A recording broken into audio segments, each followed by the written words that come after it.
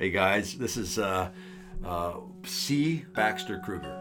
He's Brilliant, absolutely brilliant, Southern gentleman. from the state of Mississippi. Yes, so this is a two-parter because Baxter is a fire hose of life and light and revelation. We spent a whole lot of time walking through John. Yep. We talked about pain, the invitation to lean into those painful places. Yep. We talked about the fallen mindset. Yes. So Baxter talked a lot about Jesus coming into our darkness and illuminating for us the things that we've believed about God. And one of the things I love about Baxter is that he is a storyteller. Yeah. So he really, he brings it back to just relatable stories, and it's not all heady knowledge. But he's well read. He's incredibly smart. He's read, I think, everything at least 5 times. Probably. And so, all right, guys. Thanks. You're going to enjoy this. Everything's about intimacy, ultimately. Everything is about our union. Everything is about this oneness. And one of the things that you shared for me has been one of the foundational ways we've approached life is you're talking about the goodness of God. Like, that's the foundational place for me. Where everything shifted was around the issue of desperation, and God had said to me that he wasn't looking for a desperate son. That actually told me desperation was an illegal activity for me to participate in. But on the other side, that's really good. Yeah, it was good. It was a shift. That one of the most powerful prayers I prayed outside of saying yes to when I was 5 was by the time the end of that conversation, I told him I would no longer interact with him based on my needs. I would interact with him based on his love. And so it can be said a lot of different ways. I would no longer interact with him based on my perspective. I would submit mine to his. You would see him through Jesus' eyes. You take sides with Jesus. Yes.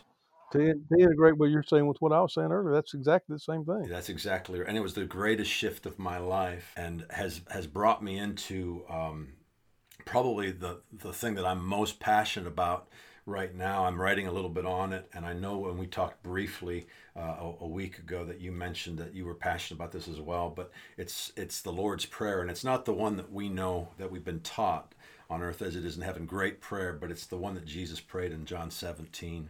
I pray that you would be one, that you would know this union, that the same union that I have with my Father, where I'm moving from his yes and in his yes, and out of this oneness with him is available to you.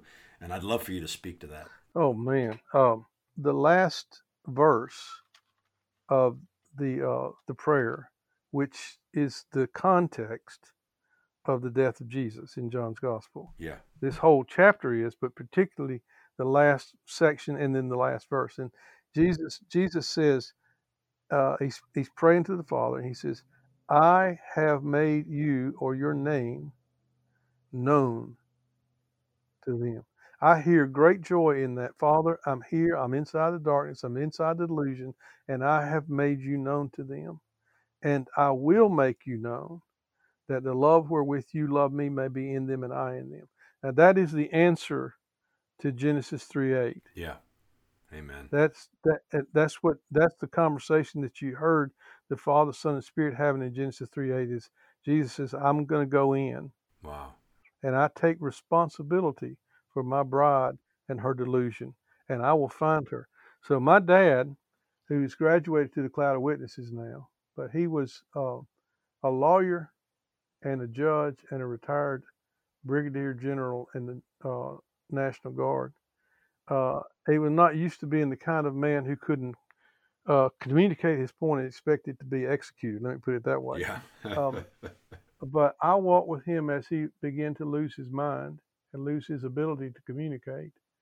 And I could tell he was worried. And so I sat down with him one afternoon. I had a Post-it note. I'd already written out this verse. And I'd written out, Father, I have made you known to Don Kruger. And I will make you known to him. I take responsibility for me finding him in his present darkness. And the reason I'm going to meet him there is not to give him information about you, but I'm going to meet him there and reveal that the love, yeah, not a love like it, but the very love with which you love me Wow. is going to set up shop inside so he can know what I know in the midst of his darkness, in the midst of his losing his faculty. He can know what I know. And not only will the love be in him, but I will be in him as the anointed one in the Holy Spirit, as the creator and sustainer of all things. And that is the point of John's gospel. That's the point of the cross. That's the point of the incarnation. That's the entire story of the book coming through. Now, the power that Jesus sees in what we would call the believing community or the church is that as we see this, as we experience the love that the Father loves the Son, and as Jesus is, as he is free more and more inside of our journeys and delusion to express himself and what he sees and how he sees it, then that's going to generate, grow a sense of oneness between us. Wow. That we are family. Yeah. And that is what no secular philosophy or worldview can produce, and that's what no religion can produce. That's right. And so this oneness this oneness that we're gradually experiencing in our own journeys, this oneness becomes light. Wow. That speaks to what everybody on earth already knows, which is I'm made for the best. I am made for glory. I cannot see it. I cannot feel it. I'm depressed. I'm despairing. But I can see it right there. I can see it. And I always go back to been to Australia about 20 times, and I've got some great mates there. One year in particular, I spoke in Sydney and Canberra and Adelaide, and there was some other place. It may have been anyway. But in all of the places that we went, my buddies or mates were there. They were sitting on the front row, and the Australians, I just love them. I mean, they would flash messages to me during the middle of my lecture or sermon, and some of which will remain completely unsealed until the great day. But anyway, in all three different places, more than one woman, but at least one or two women would come up to me after the sessions were over and said, "Baxter, I absolutely loved what you said, but," she said, "I couldn't take my eyes off of the way you and your mates obviously love each other, because y'all give each other crap the whole time." Right. But she said, "But who doesn't want to be part of something like that?" Yeah. And all of these different women said, "That is your message. That is your message. Your message is not theological accuracy, though we hope we're portraying. Your message is relationship and life." Yes. That's good. Yes. You like it, and it shines, and it's a better argument than anything. Yes. I said, "Yeah, that's John 17. That's what Yeah. Jesus is saying." And Jesus, and so I wrote that note to my dad, and I put it by the bath in the bathroom, and I put it by his bed, and I said, "Dad," I said, "you have heard all of your life that this was about your faith. You don't have much faith now. This is not about your faith. This is about the promise of Jesus to his Father. Yeah. I have made you known, and I take responsibility for making you known to Don Kruger." I said, "Dad, that's what you hold on to. The good shepherd is good, and you're his sheep." And he doesn't do abandonment because his Father doesn't do abandonment. Neither does the Holy Spirit. Wow. So in that context, you understand the real purpose and mission of Jesus, the real purpose of creation, and you understand implicitly the attack of evil. Right. The attack of evil one is to destroy our minds so that we cannot see that Jesus, and this is where John 14:20, which is my favorite verse in John, and John 17:26, and my second favorite verse, this is where they come together. Because the gospel, Jesus is telling his disciples, in the day of the Spirit, you're going to know that I am in my Father. Yeah. And that you are in me. Yes. And that I am in you. So the strategy of the evil one is to take those three unions off the theological and off the personal playground of Christian people. So that when we think of Jesus, We don't instantly think of his one indivisible oneness with the Father and Spirit. We just think of it as an individual. And we've got a whole view of atonement that separates the Father and Son to begin with. Yeah, So, that's right. and when we think of the Jesus, even if we see that he has a great relation with the Father, we don't see ourselves in that relationship. So it leaves us with hooray for Jesus. He made it. But what about us? So that's religion again. Okay, so this is how you get to Jesus. And then, so we never, ever look for Jesus. And this is Aiden's journey and my journey. You never, ever look for Jesus inside your own darkness. But Jesus said, I know what the game is. I know the problem. I know how to defeat the evil one. And I take responsibility for meeting you inside your delusion and revealing the truth to you and being your shepherd and helping you learn to walk, to believe it, to learn to believe it and experience it. Wow. These things have been written. These things I have written in order that you may believe that Jesus is the Messiah, the Son of God, and that in believing, and by Messiah, Son of God, he's not saying that he's the Lone Ranger. He's saying, I've written this so that you can see yourself in Jesus, in the Father, and Jesus in you. Right. And when you see that, you will begin to experience a life that's inconceivable to you in your darkness. Keep going. Don't stop. Wow. Keep going. Wow. That's really good. One of the things, Baxter, that I hear you talking about that, and we did speak with, Paul Young was our first interview, or one of our first interviews, and he was just phenomenal. We had so much fun getting to talk to him. Yeah, he's a great one. Paul Young is a living sacrament of Papa. Yeah. Yeah. He really is. One of the things that we talked to him about and that you're talking about is this idea of, and Jason and I have been wrestling with this and just kind of talking to people about it too, is this idea of, we're included, but there's also pain, right? There's also this thing where, because we live in a world that's full of brokenness, we sometimes have to experience pain. It's part of what happens. And so what I was hearing you talk there is, and tell me if I'm wrong, but you were saying that you felt like God was asking you to, what was the terminology? Are you willing to face pain? Now, if for the listeners that are interested, I've got a book called Across All Worlds, Jesus Inside Our Darkness, where I'm exploring this much more carefully than we can cover in a short piece. But I would say that it's impossible for us to walk with Jesus and not feel pain. If you just think about this, it's impossible for you to wake up in the middle of the night and turn the light on and not hurt your eyes. And I like to talk in this context about Peter in the boat with Jesus in Luke's gospel, where Jesus says, cast over there. And he thought, we fished all night. We hadn't caught anything. Of course, he's fishing in the daytime now, in the light. But Peter says, but Lord, if you say, I'll do it, what you say. So he casts over, catches all these fish.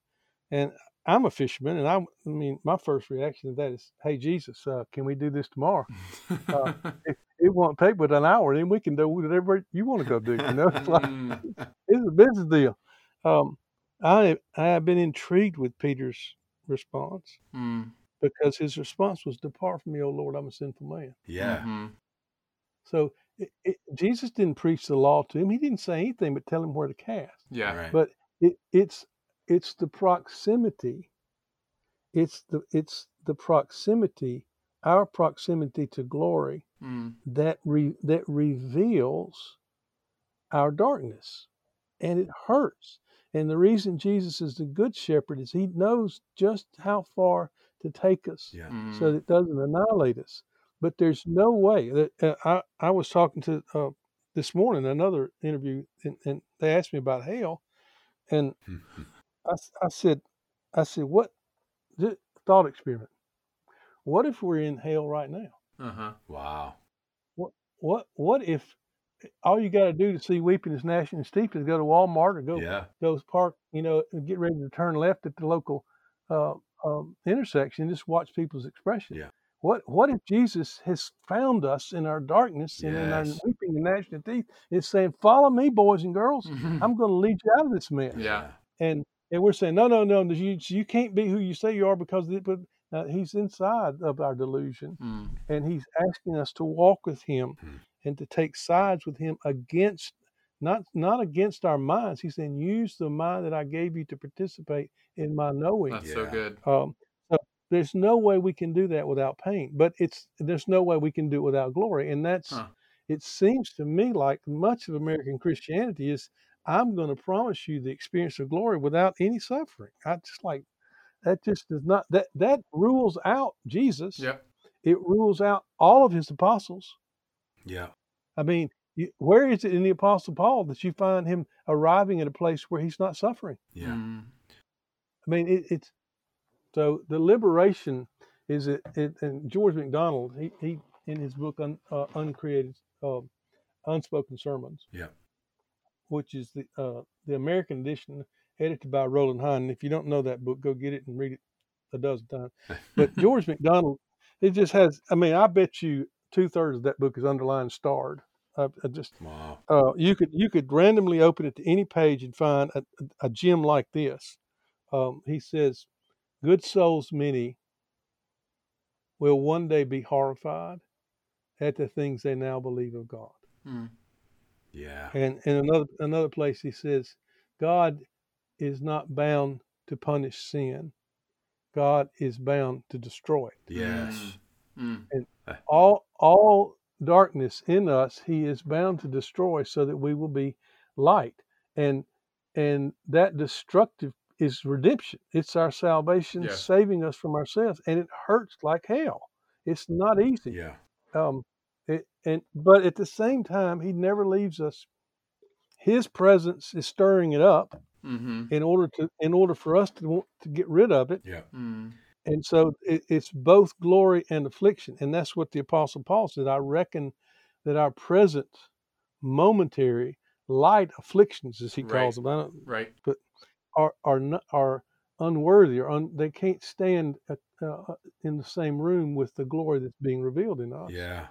I love what you're saying. Maybe the other thing I would add to that is that when you're willing to face pain and delusion, transformation in life and freedom are always the fruit. I'll use this biblical example. I remember when I first saw this is Abraham takes Isaac up a mountain, and in Abraham's paradigm, worship or devotion, if you were going to look in the dictionary definition of what that would look like, it was going to look like child sacrifice. Right. And so he lived under the context of this delusion. This was not God, but that was the paradigm he lived in. And God being a good God, I mean, if you can think about Abraham daily waking up under the neurosis of this type of question he knew was going to come.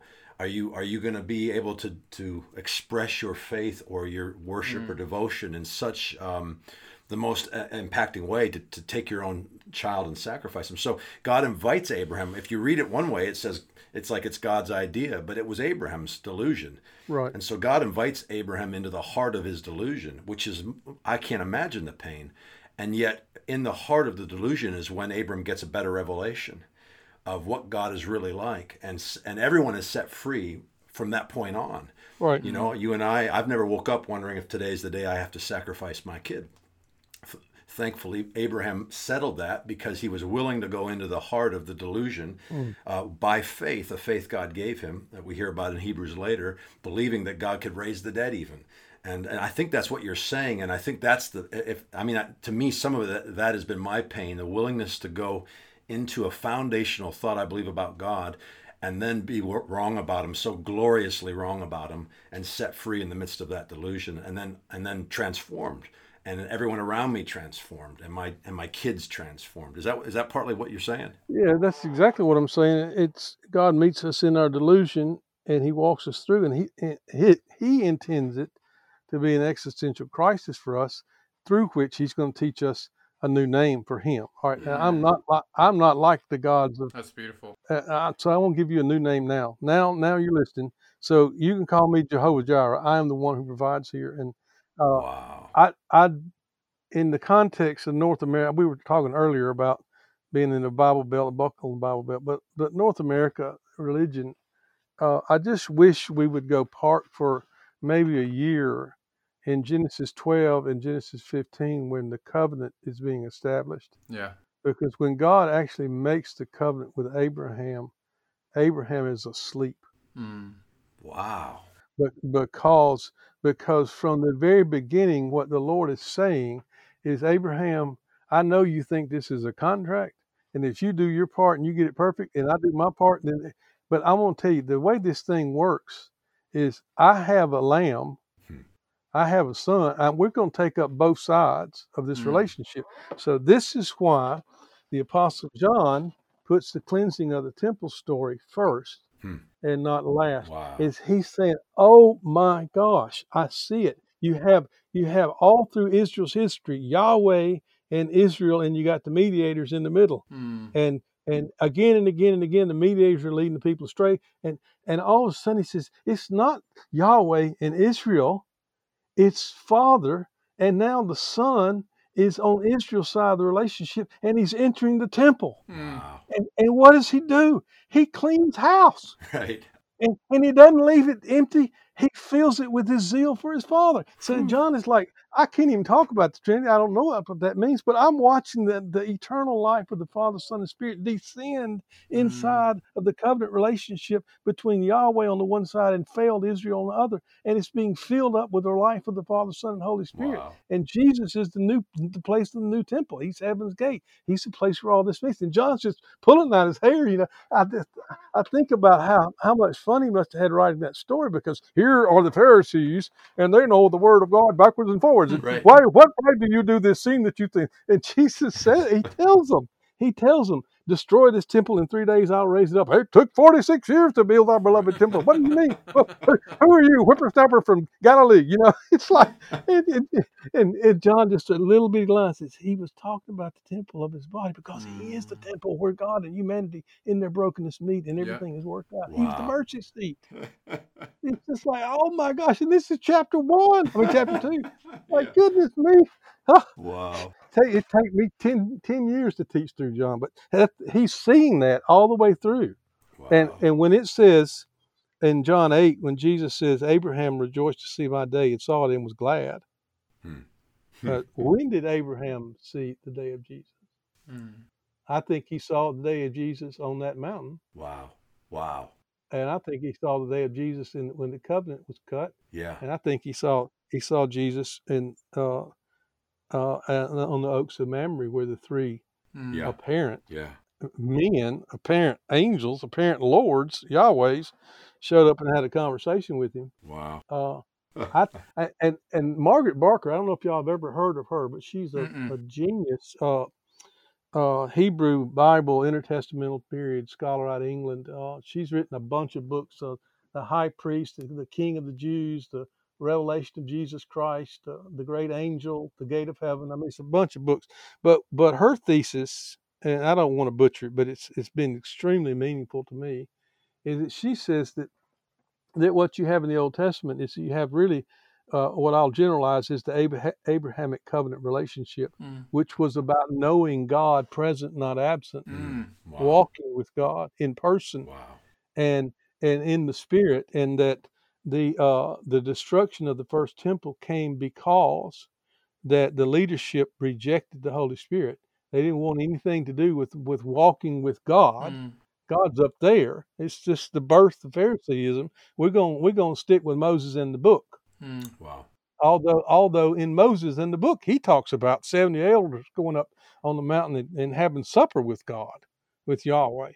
But the point is that from the very beginning, Adam and Eve are represented as they were created in the image and likeness. And what the image and likeness means is not that they possessed something in their independence from God. It means that as they turned face to face with the Father, Son, and Spirit, they were transfigured in their experience, and they became divine and human. It was a pre-incarnate, pre-ascension kind of figuring there. So when they turned from the Lord, they became self-referential. They became independent. They thought only from themselves and not in conversation, not in union. So they lost their transfigured experience. And that was what was being recreated in the first temple, is the high priest would go into the Holy of Holies, and he would go in as a representative of Yahweh, of Israel. But in the midst of that, he was transformed into Yahweh himself, and he came out as Yahweh and blessed the people with the benediction. Wow. And that was prefiguring both the incarnation and also the ascension, and prefiguring the mercy seat, and prefiguring what John what we call the heaven's gate, that Jesus is the place where everything that God is and all of God's life meets everything that we are in our brokenness, and he meets us there in everlasting mercy. And so now he is the new temple where God and humanity meet, and he is the heaven's gate, and he is the mercy seat, and he is the place of union. And I think that's what John sees, and that's what's filling his gospel at every turn. Wow. And he's got all these characters that Jesus is trying to help see them, and John uses these conversations to help us reflect and think about this. Well, how in the world could Nicodemus, that Jesus calls not only a teacher of Israel, but the teacher of Israel, how could he not know about the need for the Holy Spirit? Right. Yeah, what game you got going here, Nicodemus? You can't get there from where you are. That's good. That's the whole point. Yeah. Wow. You cannot get there. There is no road from where you are to union with the Father, Son, and Spirit. That's why I'm here, Nicodemus. I've come to be the way. Wow. I've come to be your new birth. I've come to be one who baptizes you in the Holy Spirit, and you don't even know about these things. Wow. How can you believe heavenly things when you can't even understand earthly analogy? And your love is revival. You're shaking the ground. Hey guys, I'm interrupting this podcast for just a minute so I can invite you to partner with us by giving to A Family Story. A Family Story is a 501, a nonprofit, and it's our ministry.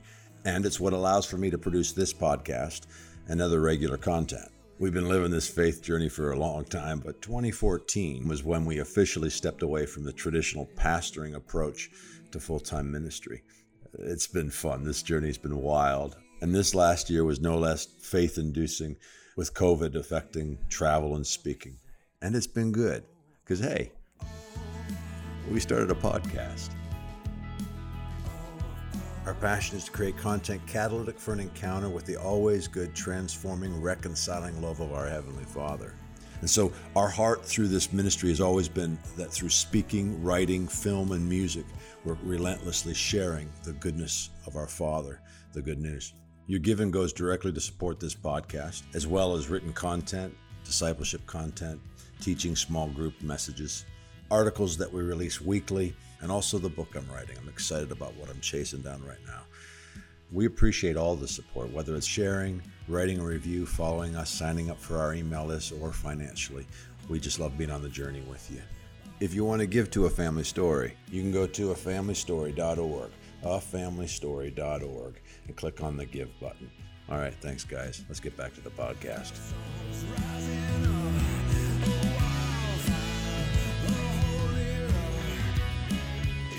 Baxter, what would you say in regards to people that are, maybe they're jiving with what we're talking about, they're really engaging with it, but one of the questions they have is how do we do this practically?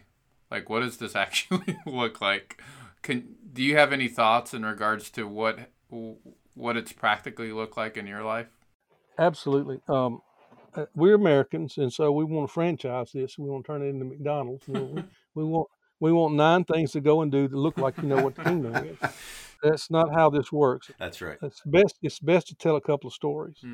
My son and I were playing golf a year ago, and with 3 of my friends, and we were on the 4th tee, which is in our neighborhood.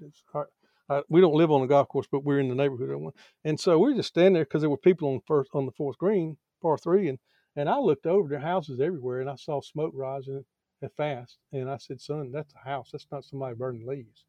And so we jumped in the golf cart, and David is another guy that was with us, went flying over there. And sure enough, when we got to the house, the garage was fully inflamed, and there was a car inside.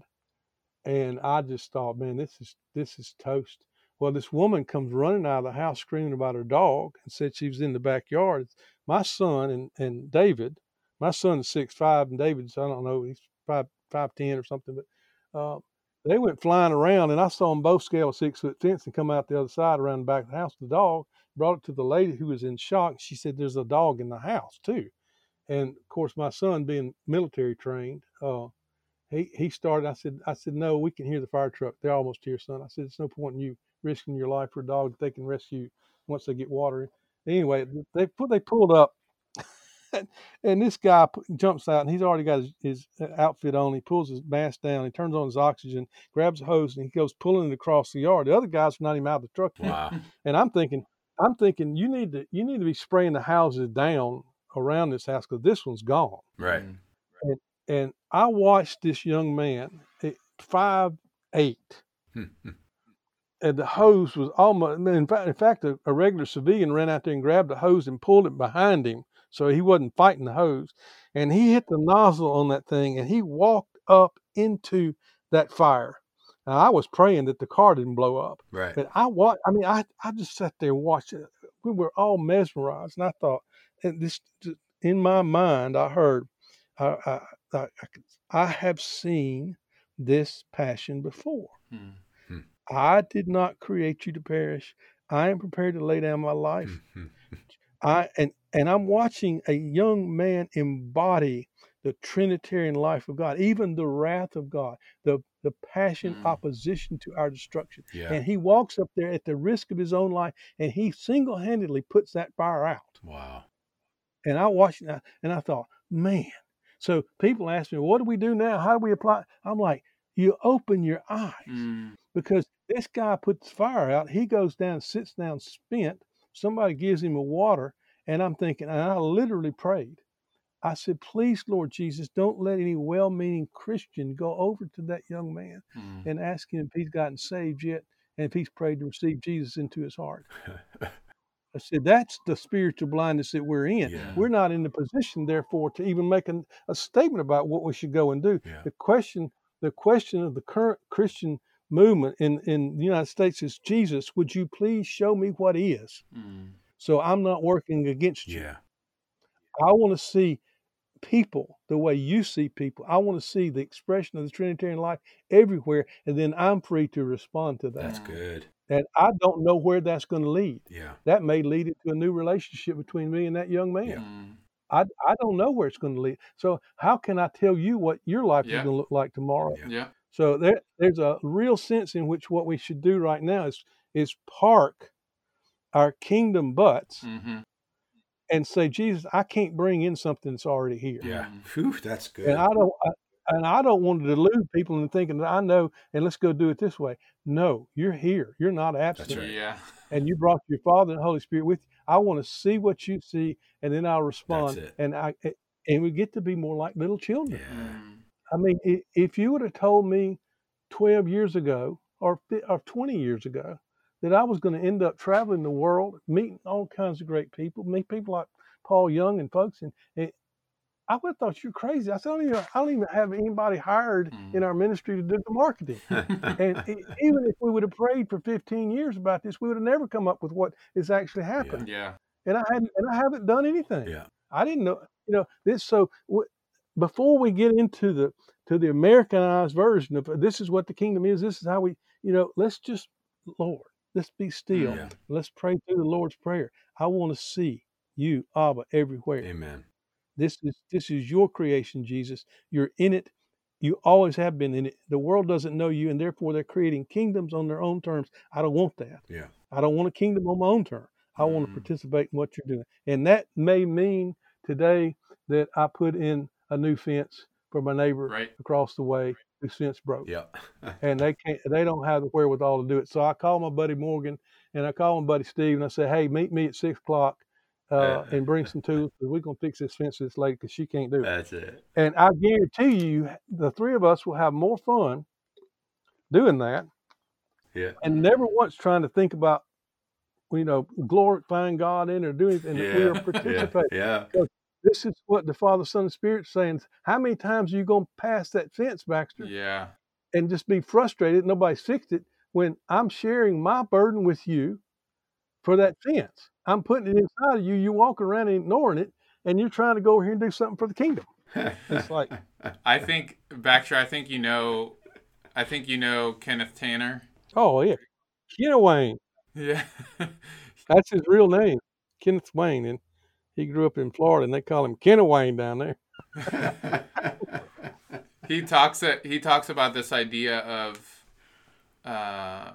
being careful to always making things practical, or that not being your first response all the time, because you might miss something deeper that's going on. And that's what I'm hearing in what you're saying. It's not that practicality is a bad thing, but sometimes it shouldn't always be, how do we make this a 5-step plan? I don't know that it ever should be that, because if you read Jesus, the way he lived his life, he only did what he saw his Father doing. That's right. He didn't open his mouth unless he's saying what he heard from the Father. Yeah. Again and again and again. That's all he did. That's the way he lived his life. Absolutely. Yeah. He didn't go up. Lazarus, your friend, is on his deathbed. Oh, so Jesus did the normal thing. Right. He waited 2 more days. Yeah. I mean, like what do you? And you look at that story of the transforming of the water into wine, and Jesus is there, and Mary, the mother of Jesus, and she said, Jesus, they have no wine. And his first response was, this is not got anything to do with the kingdom, Mom. This is not my time. It's not. But you kind of get the feeling that like 10 seconds later he heard from the Father, and it's like the Father said, "Hey, Jesus, this is Mary. This is the only person in history that said yes to us. Yeah. We're going to honor her here. So Wow. not only give them some wine. Let's do it Bring right.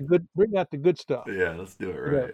right. So I'm just like, I don't want to miss the conversations. I don't want to miss the nuances. I don't want to miss. And I have spent my life trying to be a Christian. Yeah. And how much have I missed? It's exhausting. Yeah. Just like, come on, man. Yeah. I'm like, I'm like Paul Young now. He says, it took me 50 something years to be a child.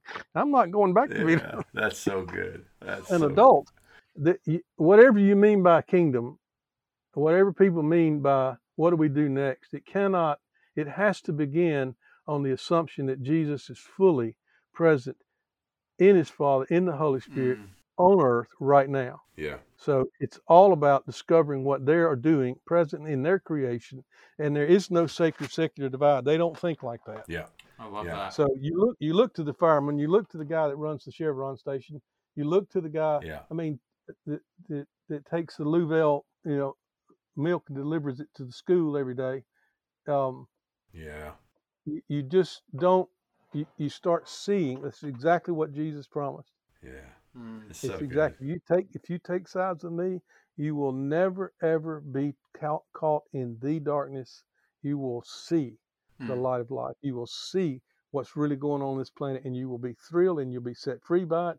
And sometimes it's going to hurt because you really are knotted up, but it's okay. I'm gonna liberate you. Oh, that's so good. And it embarrasses it. There are many of us that have spent our entire life trying to get in. Yeah. And I know a lot of people that are very proud of the fact that they think they did that. Yeah. But I know more people that are secretly despairing because they know that whatever they were supposed to do to get from outside to inside, It's never enough. they're incapable of doing it right. Yeah. And they may have done it. They may have done it right for a little while back in 1976. Yeah. But this is the stage is being set for a revolution that will just steal away the secularist vision that's trying to be imposed upon America and the religionist vision that's trying to be imposed on America. So And people are going to go, oh my gosh, how blind was I? I spent my life trying to create a kingdom that was already here. Yes. Yeah. Yeah. That's Trying to reach something that's already within me. Yeah. Amen. We had lots of questions, but we got to some. I'm going to shift gears and ask you some fun questions because we've had you for we're going on 2 hours. It's all right. But let me ask you a few fun questions because we call this Rethinking God with Tacos. And we talked about eating crawfish. Crawfish tacos sound like a good. That was going to be my question. That was my question. What's your taco, man? Crawfish taco? I have never even thought about that till today, but that's going to be something that we do. I guarantee I can see it right now. I think it. I make a crawfish sauce, so we Yeah. just put some crawfish in there, a little lettuce, little Woo. sauteed onions, and that sauce on top of it. And poof. Oh man. Man. But, Oh man. typically, I have a little Mexican restaurant down the road, and here most tacos are ground beef. Yeah. And I always tell them, I said, no, we're gonna start over. Yeah. I want crunchy corn tortillas. Yeah. I want fried steak, sizzling steak, Yeah. caramelized onions, a little bit of guacamole, lettuce, and some cheese on top. I hear the passion. I love it. That sounds delicious. It does, doesn't it? Yeah. That's exactly right. I'm teaching them about that. They'll make it for me, but it's not on their menu. And they're like, well, I don't know what to charge us. Go talk to your boss and put it on the menu, because nobody's going to eat a ground beef taco. Yeah. My goodness. I don't do ground beef tacos either. What about we could go through a few things. Are you a movie guy? Do you watch film, TV? I do. I like History Channel, probably best of all, and sports. But my favorite current show, hands down, I even got me a T-shirt, is The Curse of Oak Island. I just love that. I love the mystery. Yeah. You know, I've really enjoyed watching it, and frustrated with them at the same time, because it like the fishing shows, they'll take something that could be told in 10 minutes and then move on to Right. something else, and so they'll stretch that thing out with commercials. And Yeah. but that's my favorite TV show right now. All right. All right. But it just went off. Its season just ended, so we're all in suspense as to whether or not they're going to spend $150 million and come back and go at this thing again. What books are you reading? Oh man, I'm reading Alan Culpepper's book on John. I am reading. I read several books at one time, mind you. I am reading David Ann's. He's got a 3-volume commentary on the Book of Revelation. I'm reading the first, reading what he's got to say about the first chapter in that, and I'm rereading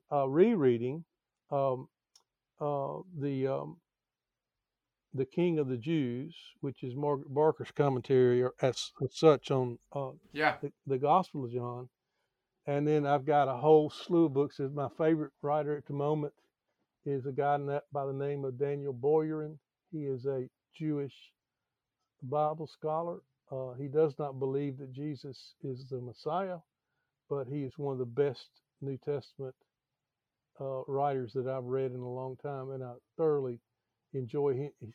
I got an article that he wrote in the Harvard Theological Review a few years ago called hey, get this. It's just, when I saw the title of this, I about came unglued. I thought, it's the Gospel of the Memra.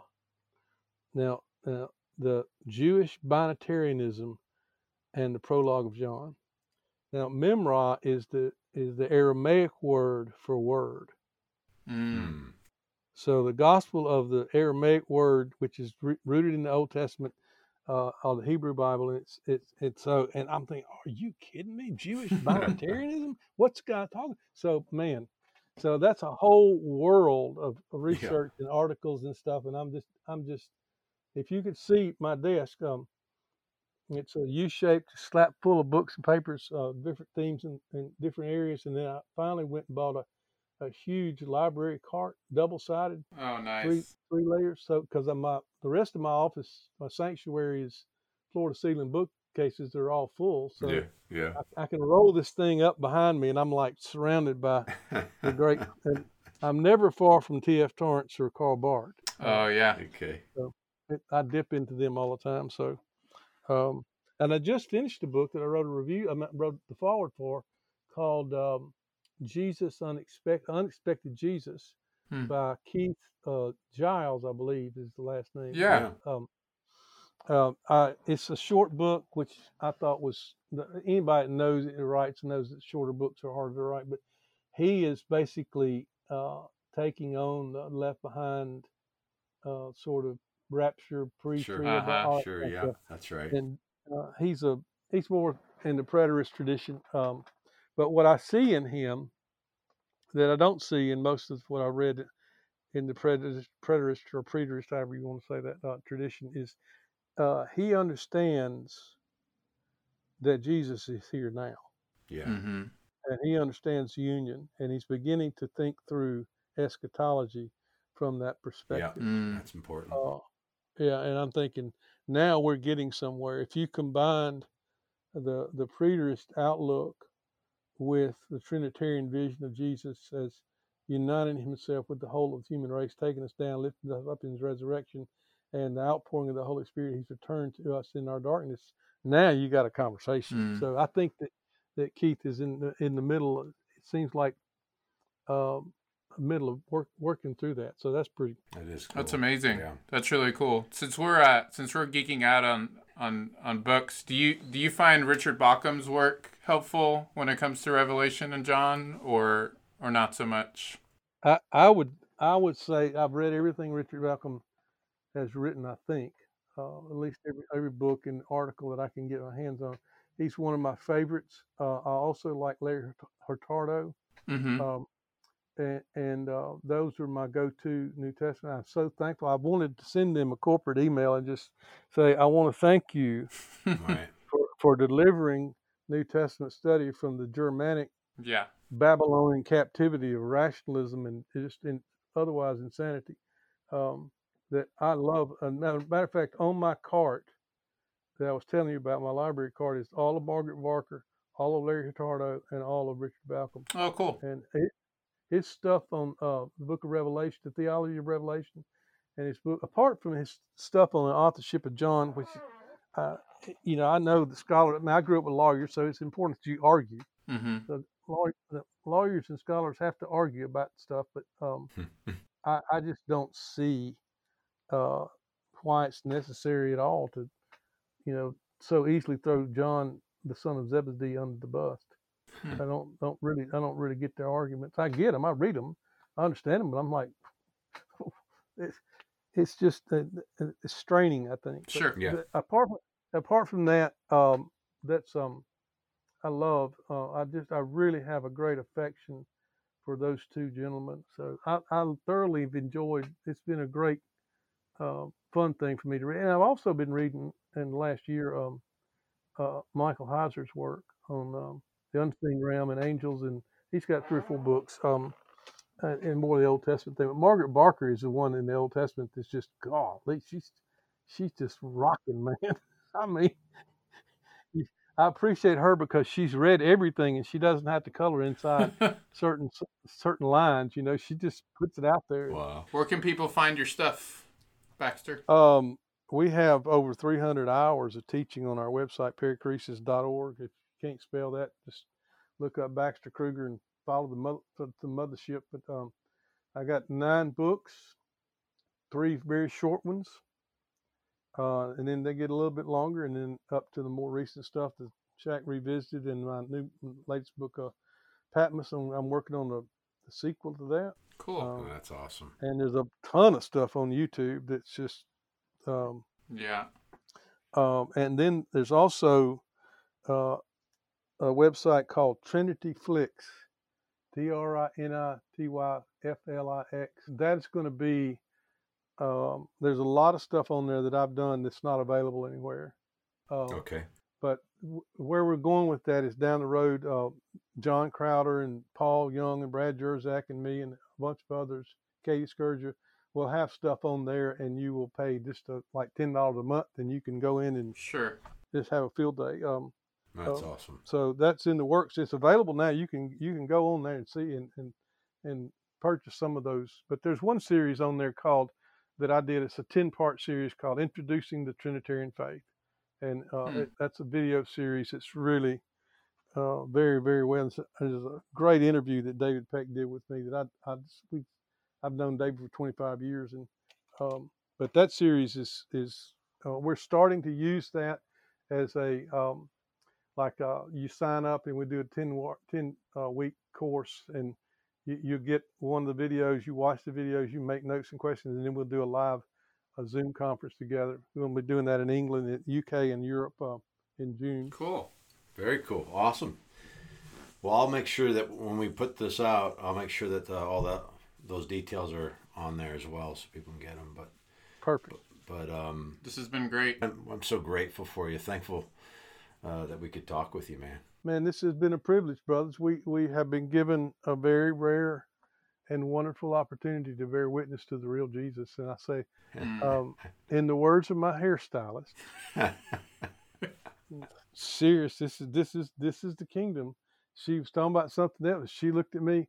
It was my last last child's wedding, and she looked at me and she said, "Finish strong, Baxter." Yeah. And when she said it, man, it about knocked me out of the chair. I thought, girl, you saying way more than you know. And that's it. We're at an age now to where, okay, what are we going to do with the rest of our life? We're going to finish strong. Amen. And that may mean building a swing set for your grandchildren. Amen. Hey guys, thanks for listening to this episode. We hope it encouraged. We had a lot of fun making it. If you guys want to subscribe to this podcast, please do. We're on Apple Podcasts, Spotify, All of them. anywhere you might listen to podcasts. And leave a review. Leave a review. Also, if you want to follow us on social media, you can go to, I know this man has a Twitter account. We both do. And if you want to find us online, we're at afamilystory.org, afamilystory.org. Also, you can reach me there if you want to get a hold of us for any reason at jason@afamilystory.org. We're excited that you guys are on this journey with us, and we look forward to releasing more content. Yeah, thanks. See you.